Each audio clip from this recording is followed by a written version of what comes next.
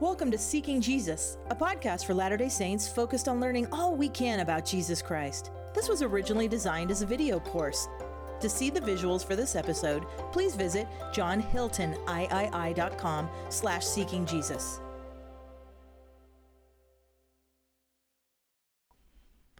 One evening on my mission, my companion, Elder Mercervi, and I were tracting in a neighborhood of small homes, each of which was surrounded by a fence. There was a sign on one gate that said, "Beware of dog." We saw lots of signs like that, and often there was no dog. The owner was just trying to scare people off. We rattled the gate to see if a dog would bark. Nothing happened. We rattled the gate even louder, but no dog came. So we opened the gate and walked inside. The gate swung shut behind us as we walked towards the door. I was a couple of steps in front of my companion when we heard a woof, woof, woof. A giant dog came running around the side of the yard. Elder Mercervi turned and ran for the fence. He began climbing it, and the dog was jumping up trying to grab his feet. But he made it over the fence and was safe. I, on the other hand, was in trouble. The dog was between me and the fence, and I couldn't see any other way to escape, so I just ran towards the front door and without knocking, opened it and ran inside. "Help!" I yelled. "Help!" A large man came running down the stairs and called off the dog. When the dog calmed down, the man turned and yelled at me and said, "What are you doing in my house?"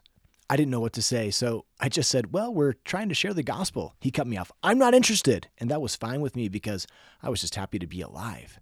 Then the man said, "What's the matter with you? Can't you read?" He had a point. The sign, "Beware of dog," was clear, but my companion and I hadn't paid attention. I think of this story as a parable of sorts, of how some things can become so common to us that we don't give them enough attention. My companion and I had seen so many beware of dog signs that we didn't take this one seriously. I wonder if there's an analogy with the scriptures.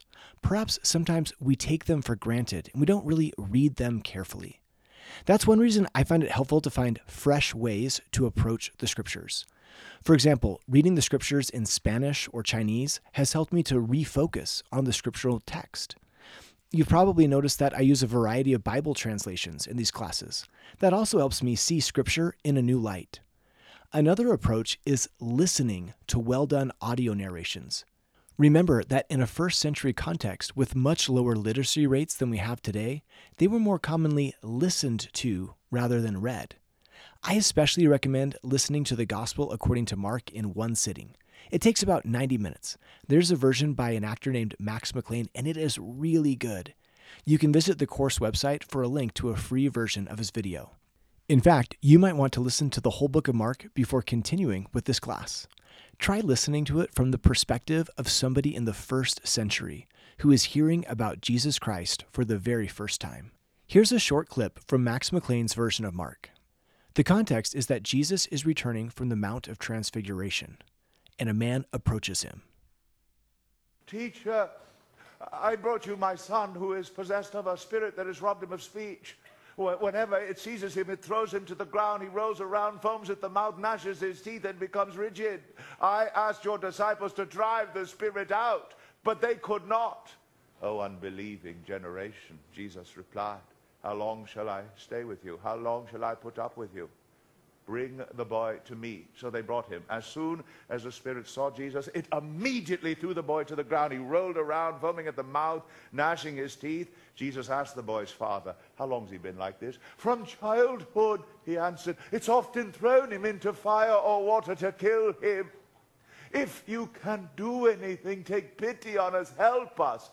"If you can," answered Jesus, "everything is possible for him who believes." Immediately, the boy's father exclaimed, "I do believe. Help me overcome my unbelief." When Jesus saw that a crowd was running to the scene, he immediately rebuked the evil spirit. "You deaf and dumb spirit," he said, "I command you, come out of him and never enter him again." The spirit shrieked, convulsed him violently, and he came out. Hearing this audio version caused a couple of things to stick out to me. First, I love how the man says, "If you can do anything," and Jesus really focuses on that. If I can, of course I'm able to. Do you believe in me or not? And then the man says, "I believe. Help thou mine unbelief." It may seem like the man is contradicting himself. Does he believe or does he not? I love this man because I think he represents all of us. He believes, but he still struggles. He believes, but sometimes doubts creep in. Sometimes we're like this man, believing, but struggling with unbelief. Sometimes we're like the disciples. We try to heal, but we don't succeed. But that's okay, because Jesus is with us. He's patient, and he can heal. Today we'll be focusing our class on Mark, because sometimes Mark gets lost in the shuffle of Scripture. It's the shortest gospel account, and so much of it appears in Matthew and Luke. In an earlier class, we talked about how each gospel account is like a portrait of Jesus Christ. Today I want to talk about 5 big picture ideas we can learn about the Savior from Mark's portrait of him. The first one has to do with Mark's portrayal of the human side of Jesus. Consider this question: is Christ more human or is he more divine? This is probably not something that we spend a lot of time talking about today, but in the early centuries of Christianity, it was a subject of debate. It's part of Christology, the study of Christ. Some early Christians argued that Jesus was 100% human, that there was no divinity in him at all. On the other hand, some Christians said that Jesus was 100% God, and other people fell in different places along the spectrum. Personally, I believe that Jesus is 100% human and 100% divine. I know the math doesn't quite work out, but with Jesus, all things are possible. The gospel accounts present Jesus in slightly different ways. Mark has a lower Christology than John. Lower Christology means that Mark tends to emphasize the human side of Jesus. In contrast, John, with his higher Christology, more often emphasizes the divine aspects of Jesus. Matthew and Luke probably fit somewhere in between. Mark's emphasis on the human Jesus reminds us that the Savior understands what we are going through. In Alma 7:11, we read, "Jesus shall go forth, suffering pains and afflictions and temptations of every kind." Often, when we read this passage, we think about Jesus suffering in Gethsemane or on the cross. It's interesting to note, though, that in context, Alma doesn't mention Gethsemane. He talks about Jesus going forth. Not a one-time event, but a lifetime of events. As Jesus went forth in life, he experienced pain, disappointments, joys, sorrows, and fears, just like you and I. Consider the following verses. Jesus was moved with compassion. Jesus looked round about on them with anger, being grieved for the hardness of their hearts. They brought young children to him, that he should touch them, but his disciples rebuked those that brought them. But when Jesus saw it, he was much displeased.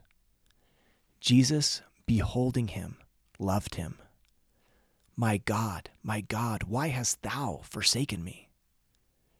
Compassion, anger, grief, disappointment, greatly displeased, love, exceeding sorrow, feeling completely abandoned. Can you relate to these emotions? Mark wants you to know that Jesus understands your feelings because he has felt them too. Take a moment to let that truth really sink in. Jesus felt what you feel. As he went forth, he suffered every kind of pain. He understands you. We'll call our second theme, the gospel, the kingdom, and servant leadership.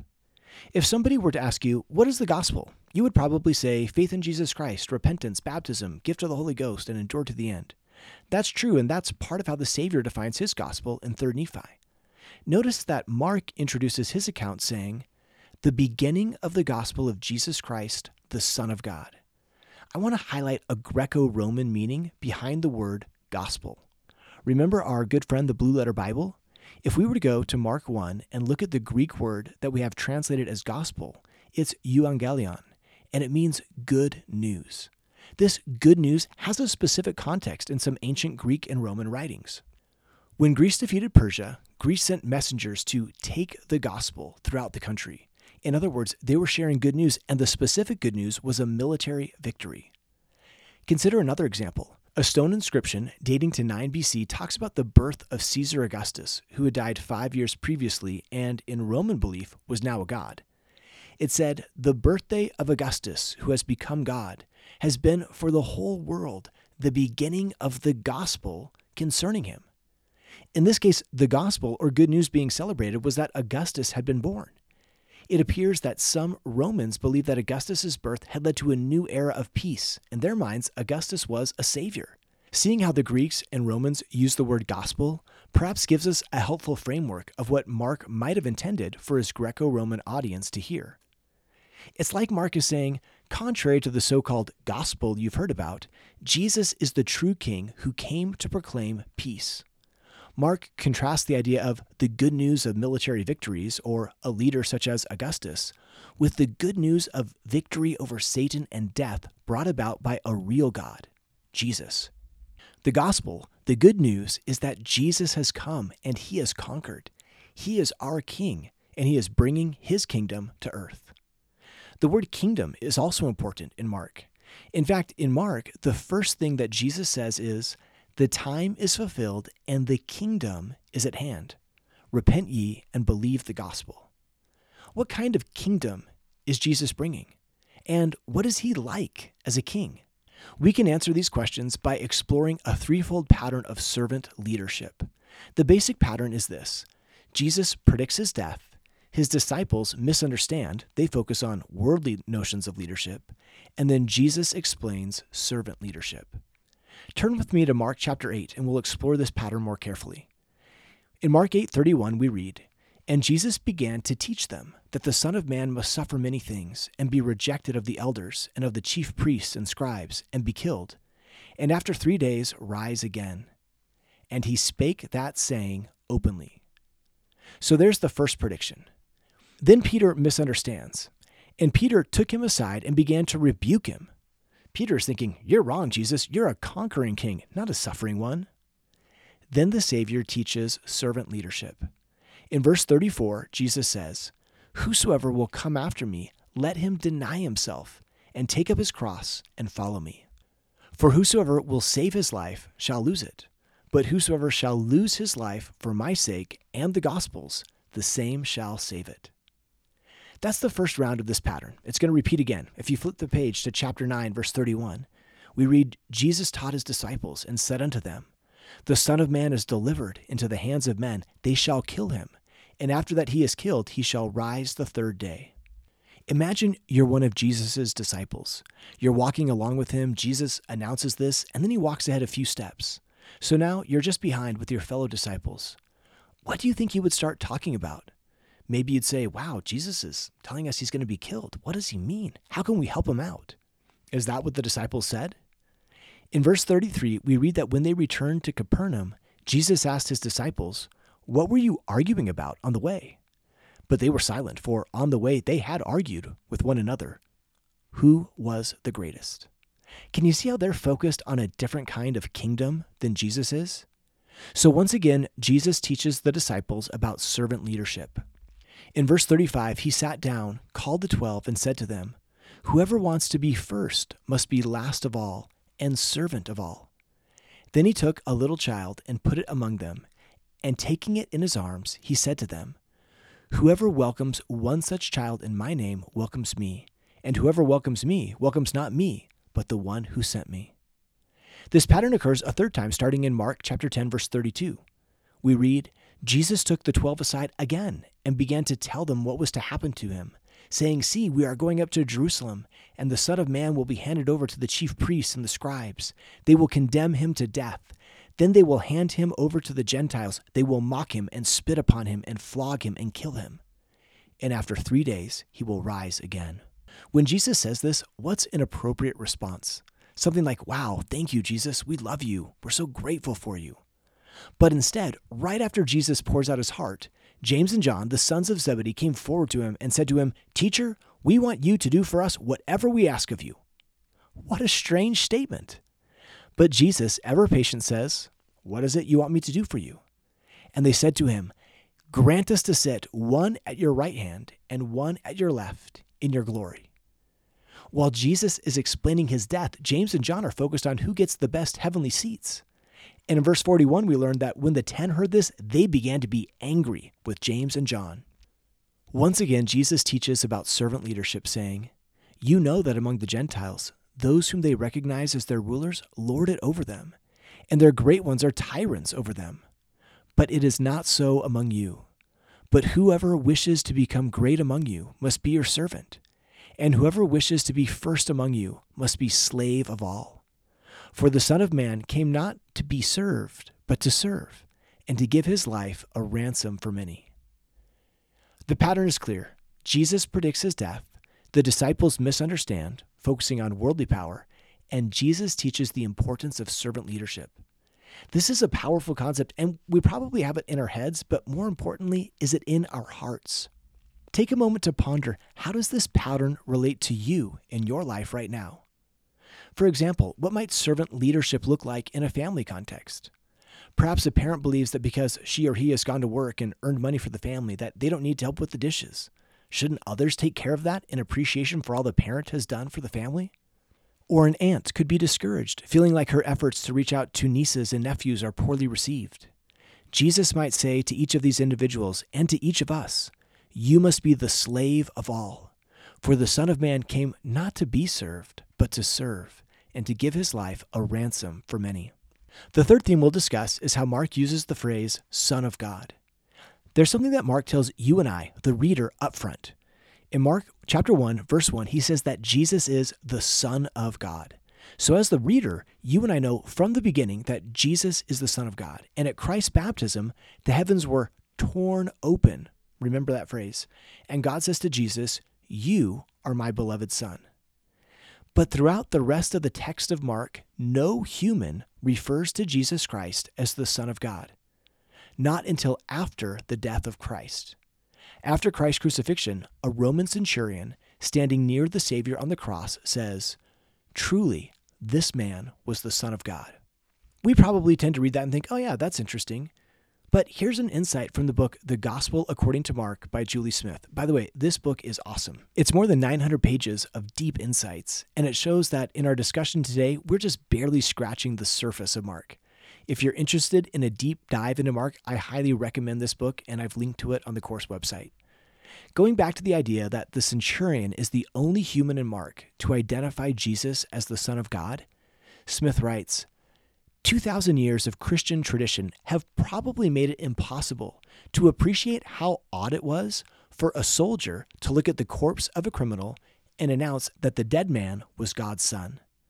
The parallel with the baptism, where the voice from heaven pronounces Jesus to be God's Son, makes the centurion's exclamation all the more profound, because he is occupying the narrative role of God, when he is the voice that attests to Jesus' identity.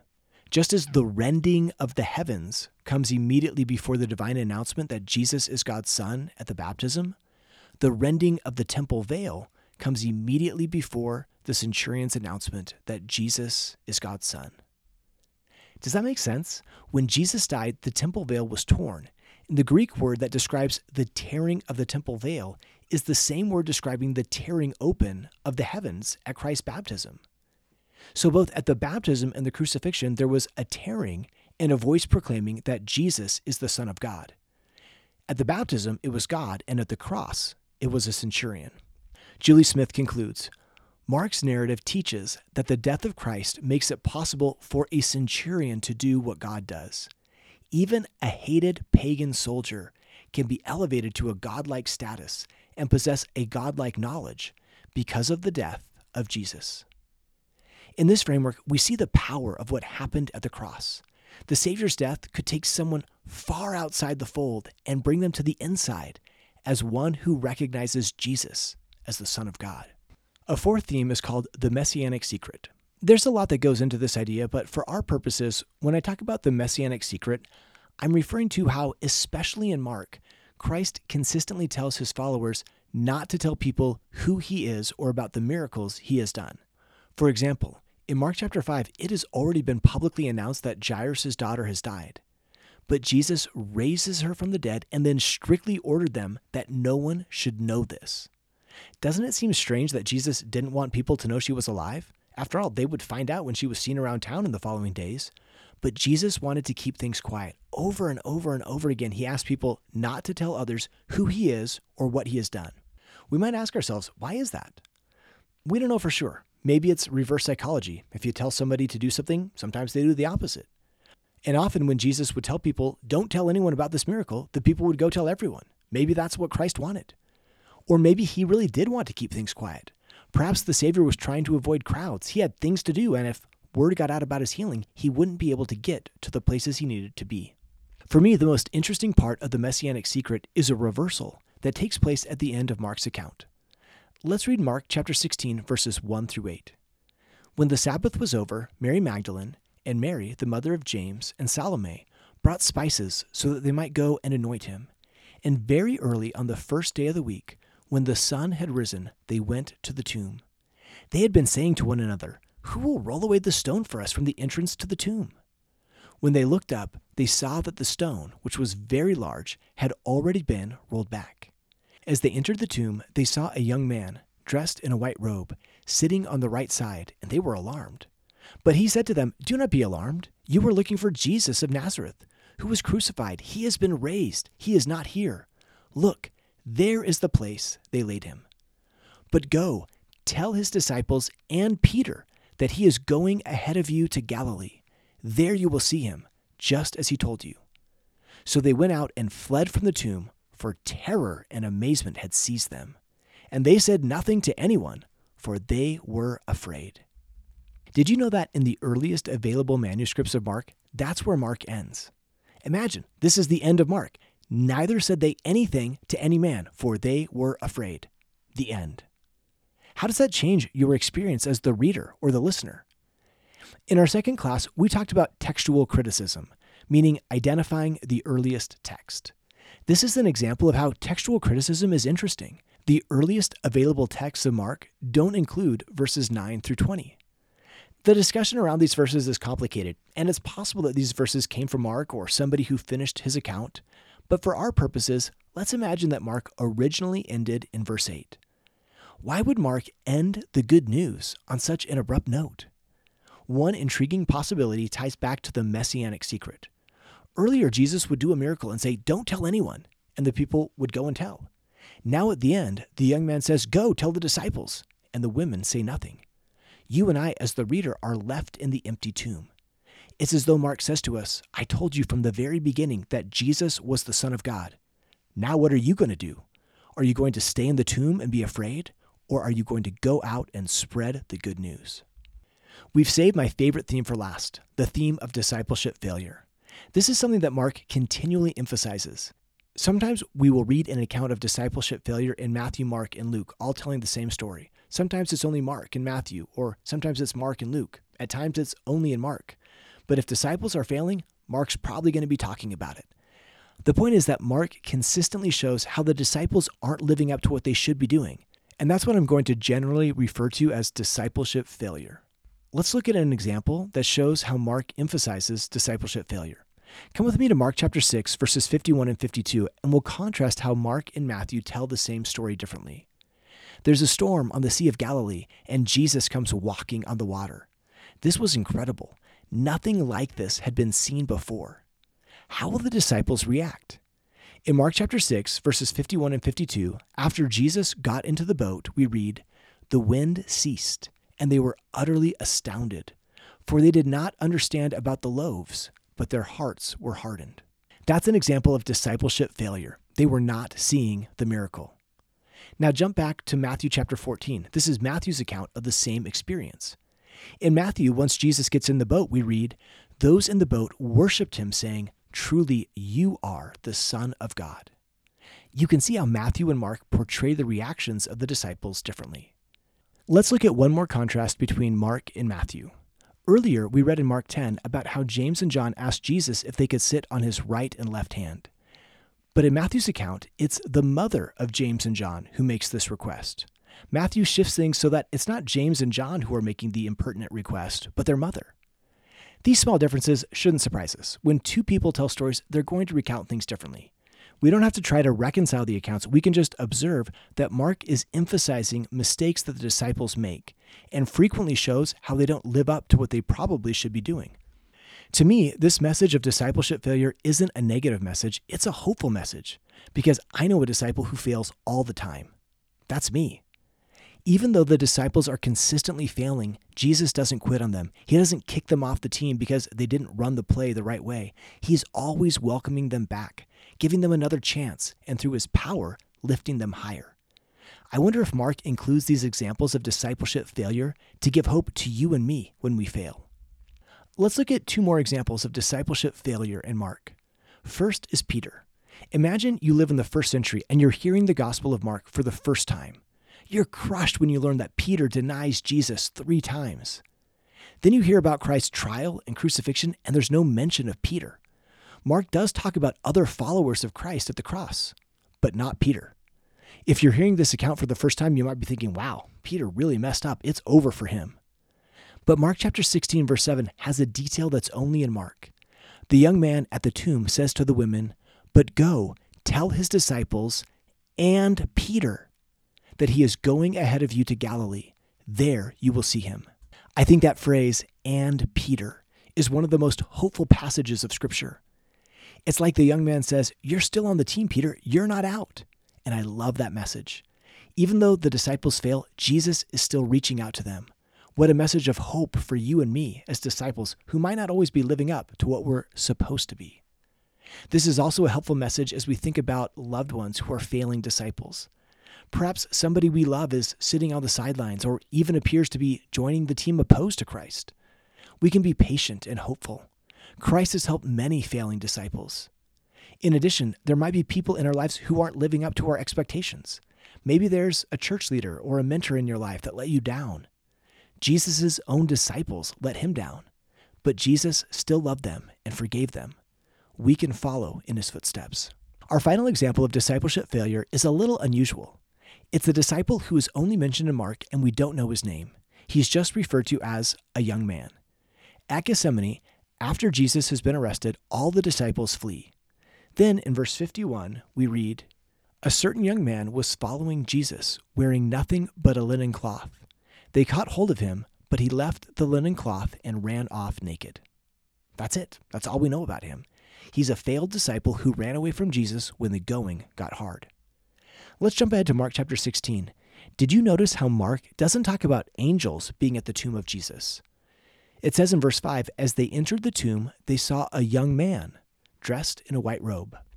If we were to go back to our friend, the Blue Letter Bible, we would find that the phrase young man appears only 2 times in Mark: the young man who runs away naked and the young man at the tomb. Let me be clear that these are not necessarily the exact same person, but consider the possibility that Mark wants us to see a literary relationship between them. Note that the young man in Gethsemane was wearing a linen cloth. The only other time that the Greek word translated here as linen cloth is used in the gospel accounts is to describe the clothes that Christ was buried with. In Julie Smith's commentary, she says, "The young man in Gethsemane was dressed in a linen cloth," using the same Greek word as is used to describe Jesus' burial shroud. "And he runs away, sans clothing, when the authorities attempt to arrest him." The young man is presented as a close follower, at least before he flees. That is a picture of shame. The cloth suggests that he showed up with the intent of dying with Jesus, but, under pressure, preferred the humiliation of running away naked to the pain of death. Jesus is crucified without clothing, just as the young man runs away without clothing, implying that Jesus is symbolically taking the young man's shame upon himself. When the young man reappears at the tomb, he is now wearing clothing associated with honor and glory, clothing described as being like Jesus' clothing at the Transfiguration. In other words, he has not only been restored from shame, but is now assuming an even more honorable position. In effect, Jesus has swapped roles with this young man, and thus made the young man's restoration and glorification possible. The subtle but clear implication is that Jesus' death and resurrection have made this change possible for the young man. So as we step back and think about the theme of discipleship failure, I love remembering that even when we stumble, Christ still wants us on his team. He doesn't say, "You've messed up and now you're out." He wants us with him, even when we have made serious mistakes. That's a really hopeful message for all of us who fail, and as we work and live with other failing disciples. I hope that this brief overview of Mark has gotten you excited to further study his account of Jesus Christ. I strongly encourage you to listen to the full audio version of Mark linked at the course website. You will love it. We've covered a lot of ground today in our discussion of 5 themes from Mark. I started by sharing a story from my mission, and I'll conclude with one more. You know that in this church, we have the Articles of Faith, and one of the Articles of Faith says we believe in obeying, honoring, and sustaining the law. So that means that in this church, we believe in following the speed limit. As young missionaries, my companion, Elder Miller, and I were driving from Laramie, Wyoming to Fort Collins, Colorado for a zone conference. We were late. My companion was so righteous that he would not speed. Fortunately, I was driving, so I decided to speed up a bit. Elder Miller noticed, and he said to me, "Elder Hilton, you're speeding." I said, "I know." He said, "Speeding is against the law." I said, "I know," and I kept on driving. Elder Miller said, "I have a testimony that you should not speed." "Well, I don't have that testimony," I replied. A couple of minutes later, I heard sirens and saw red lights flashing in the rearview mirror.